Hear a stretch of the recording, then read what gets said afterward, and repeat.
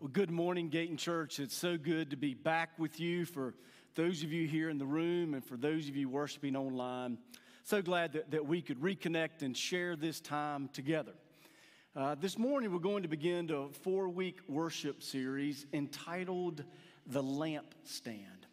And to get us going this morning, I wonder if anyone here has ever been involved in the construction of your own home. If you've had one built kind of from the ground up where you had to be involved in all of the decisions that went in to your house. And I see that there are some here who have done that. And if you have been part of that, you know all that has to go into making that happen.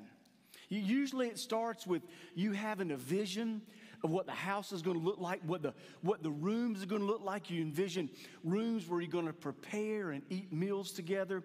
You envision rooms where you're going to relax and maybe recreate as a family. You think about rooms where you're going to sleep, rooms where you're going to bathe. You got to have rooms where you're going to store stuff. You got to have rooms where you're going to park your car. You got to have rooms where you may have views of the outside. You start with this vision of all of these rooms. And then you meet with an architect. And that architect becomes kind of your dream weaver. Takes the pictures and the ideas and the visions that you have and starts to put them into place. And invariably the plans get changed because you need to make this a little bigger, or this needs to be a little smaller. We need to save some money over here. We want to put a little bit more into that. And the plans, they ebb and they flow, and the plans are finally done. But that's really kind of the beginning. Because then once you know when construction begins, when those plans have to be put forth and footers have to be laid and foundations have to be done, and then the house starts to come together. And then you've got all of the other decisions that go into those rooms. How is each room going to be lit? Overhead or lamps? And okay, well, every one of those has to have some type of switch. You have to pick out every single switch. Every room's going to have a door on it. Every door has a doorknob. You have to pick out every single doorknob. Every cabinet's got to have some type of handle or knob. You have to pick out every single one of those. And then there's countertops and there's appliances and there's what type of flooring and what's going on the walls. And all of those decisions have to be made. You have to be very attuned to the details when you're building a house. The scripture passage we're going to consider this morning has a great many details. The setting is Mount Sinai. The Israelite people are 90 days in their freedom, following 400 years of enslavement in Egypt. They are finally free. They've been free for 3 months and they make their way to Mount Sinai. God has already given Moses the 10 Commandments. God has given Moses instructions on how to deal with grievances among the people. God has given Moses instructions on this is what happens when someone breaks the law. And so their relationship, it's coming together. In the passage we're going to read, God is giving Moses instructions on how to build the tabernacle. The tabernacle is where they're going to worship. It's where they're going to make sacrifices to God. It's where they're going to bring forth their offerings. And so God has this vision of what the tabernacle is going to look like, and he gives it to Moses. Now, the passage we're going to consider is going to deal with one specific aspect, one detail of what's going in the tabernacle. If you have your Bibles, we're in the book of Exodus. It's the second book in the Bible, the second book in the Old Testament. We're in the 25th chapter, and we're going to begin reading with verse 31. Exodus 25, beginning with verse 31. Make a lampstand of pure gold. Hammer out its base and shaft, and make its flower-like cups, buds, and blossoms of one piece with them. 6 branches are to extend from the sides of the lamp, 3 on one side and 3 on the other. 3 cups shaped like almond flowers with buds and blossoms are to be on one branch, 3 on the next branch, and the same for all 6 branches extending from the lampstand. And on the lampstand there are to be 4 cups shaped like almond flowers with buds and blossoms.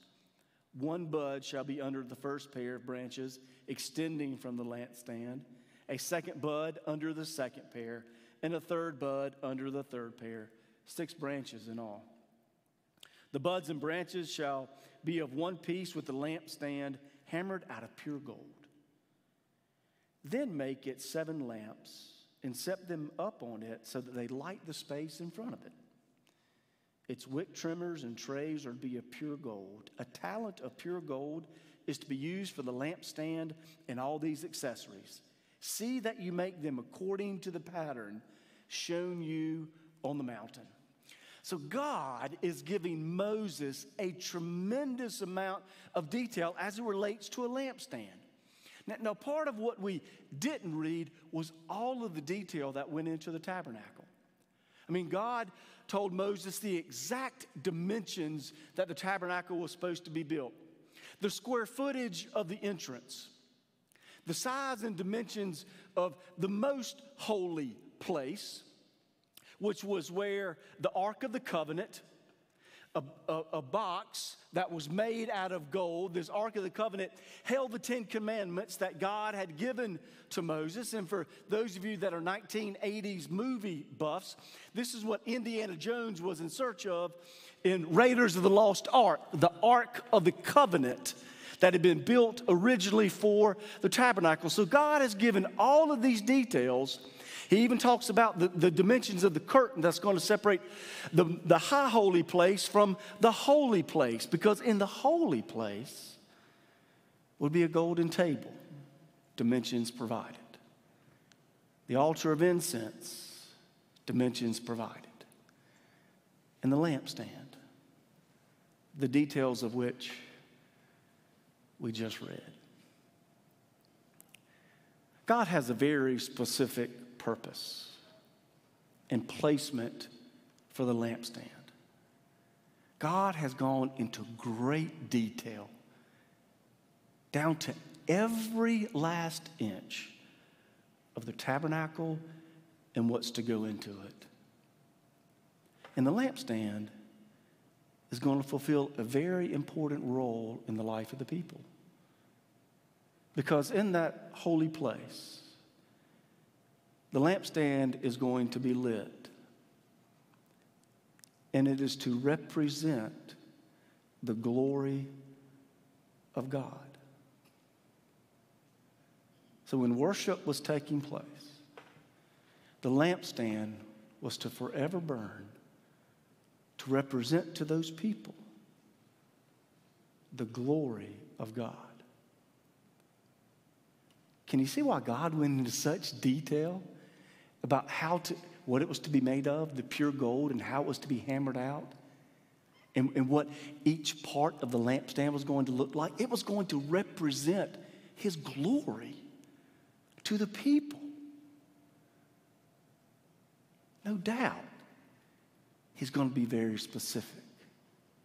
Now, some would say, why all the detail? Is it really necessary? It is. If you think about it, God is a God of detail. Think about creation. Think about what took place when He brought about creation.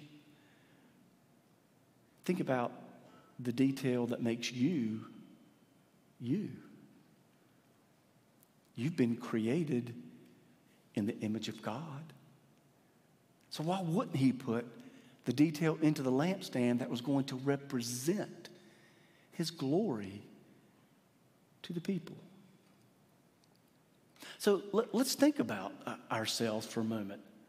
The detail that's within us and the fact that we have been made and created in the image of God. If each of us was to build a lampstand, if you were to build the lampstand that represented your life, how specific would you be? How detailed would you be? What would it be made out of? Would you light it? Where would you place it? When you built this lampstand, that is your life. Is it going to in any way represent and reflect the glory of God? the detail that God provides for this lampstand is informative for us. Because of the detail and the desire that he has for us to have that relationship with him. So the question comes when we think about the lampstand that we've built or are going to build for our lives and where we're going to place it, what does that lampstand represent for us? And what are we going to do with that lampstand? It's interesting how the lampstand comes about and how its purpose and placement is fulfilled, because it takes everybody to make the lampstand fulfill its role. Because see, the people had to bring the oil. You can't light a lampstand without oil. And so the people were charged with bringing the oil. So all of the people would bring the oil, and it was up to the priest to light the lampstand. So they worked in concert together. If we put that in today's terms, it's very much a good model for who we are as church. It takes a whole lot of people to bring forth the oil so that it can be lit to represent the glory of God.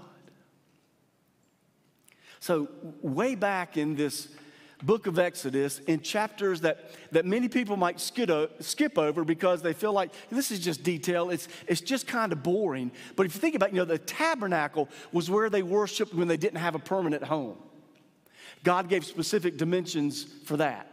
Knowing that they were going to go to the temple when they had a permanent residence, and that was going to be where they were going to worship. And eventually, God knew they were going to be in the church of Jesus Christ. So all of this detail that goes into this lampstand in this tabernacle, which was a temporary place of worship, informs us of the connectedness we have as a church. Because it takes a whole lot of people bringing forth oil for energy in conjunction with the leadership of a staff to train, equip, and teach, and encourage, and share life. That we then have the opportunity to represent and project the glory of God. Now, the priest had another role, but besides just lighting the lampstand, they also had to make sure it was in its proper place. God had a specific place for it to be within the tabernacle. So the priests were kind of the keepers of the flame, and they had to make sure that it was lit, but they also had to make sure that it was in its proper place to properly reflect the glory of God. So if we, as a community of faith, if we construct our lampstand and we light it and we put it in the wrong place, then we've failed. We've fallen short of what God would have us do as a community of faith.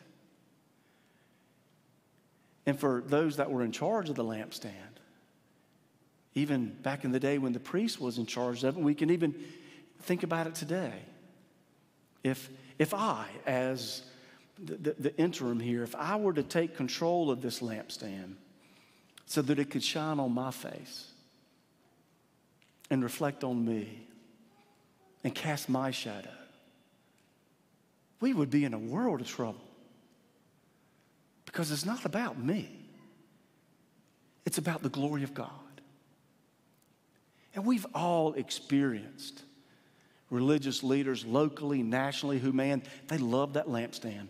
They want to carry it out in front of them so they can shine on their face, so that it can cast their shadow as opposed to the glory of God. No one, no individual, regardless of their role, whether they're part of a church staff or whether they're part of a praise team or a choir or whether they're Sunday school teacher or deacon or volunteer in the youth department, nobody has the right, nor should they hijack the lampstand. Now, the same thing can potentially happen to a church as a whole. A church could light their lampstand and then give it away. They could give it away to a specific cause, to an issue, to a political party, to an agenda. And when that happens, regardless of the issue, and you think about all the issues that are out there today, you can name any one of them. It could be immigration. It could be sexuality. It could be abortion. It could be death penalty. It could be any issue that's out there. And if the church gives itself away to an agenda, to an issue, it ceases to reflect the glory of God because it becomes about that issue. Now let's pause and be clear.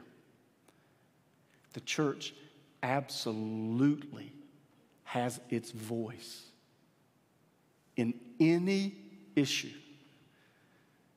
related to justice and mercy and equality and life and death. The church absolutely has a voice. Where the church has to be clear is that it gets its voice from the glory of God. And that informs one's position.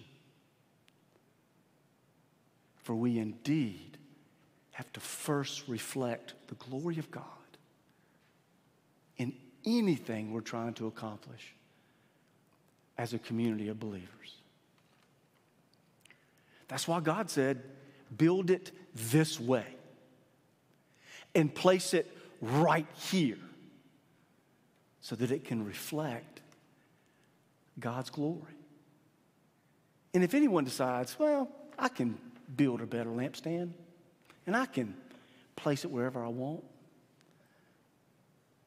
that's when we get misguided. And that's when the glory of God is not appropriately reflected in our lives. So let's think about our individual lives. Great detail went into creating us, creating you in the image of God. And so think about the lampstand that is your life. Are you out of oil? Did you forget it? Did you forget where your lampstand is? Have you lit it but given it away to someone else or something else? Do you even have a clue how to build one? Do you even know what a lampstand is and can provide for your life? The truth is, if you live long enough, you're going to go through every one of those seasons of life. You're going to have the season where you have no clue what a lampstand is, what it can do for you, or why you even need one. You're going to have seasons of life where you run out of oil. You're going to have seasons of life where you forget where it is. You're going to have seasons of life where it's lit, but you've given it away.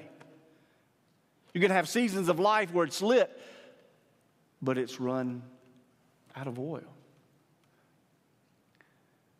And there is the beauty of sharing life and faith together. That's part of what we're here for. In those seasons of life, when you don't even know what a lampstand is, why you might need it, how you even start to construct one, we're here to help. In those seasons of life, when you run out of oil, we're here to help you refuel.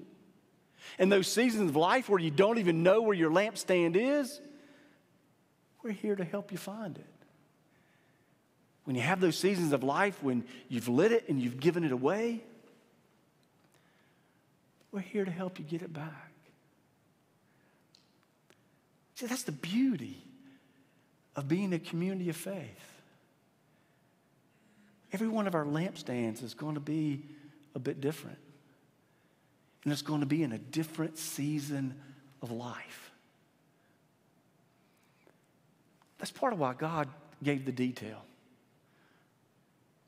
Because there are times we have to recalibrate, reshape, relight. And God gives the detail so we have something to go back to.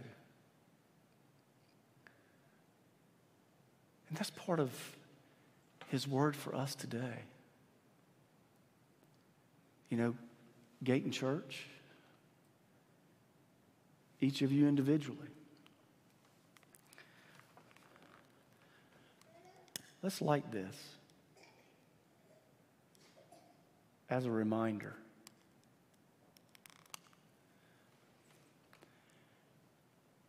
As a tangible expression of the lampstand that is our lives. Our lives collectively and our lives individually. So here's the question of the day.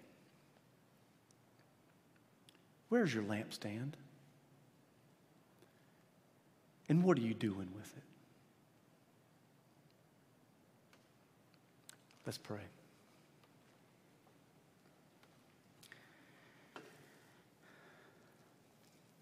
God, we're just so very thankful that we can be a community of faith, that we can share in the struggles of life, that we can provide a community that allows us each to find our voice in the midst of the way that you have called us, but ultimately a voice that is indeed intended to reflect your presence and your glory. Our prayer this morning is that we each would allow ourselves to invite you into the detail of life, that we can discover our lampstand. We can have it shaped by you and appropriately placed, that we individually and as a community of faith can be reflective of your glory. The glory we find through faith in your Son, Jesus Christ, who lived and died for every one of us. Amen.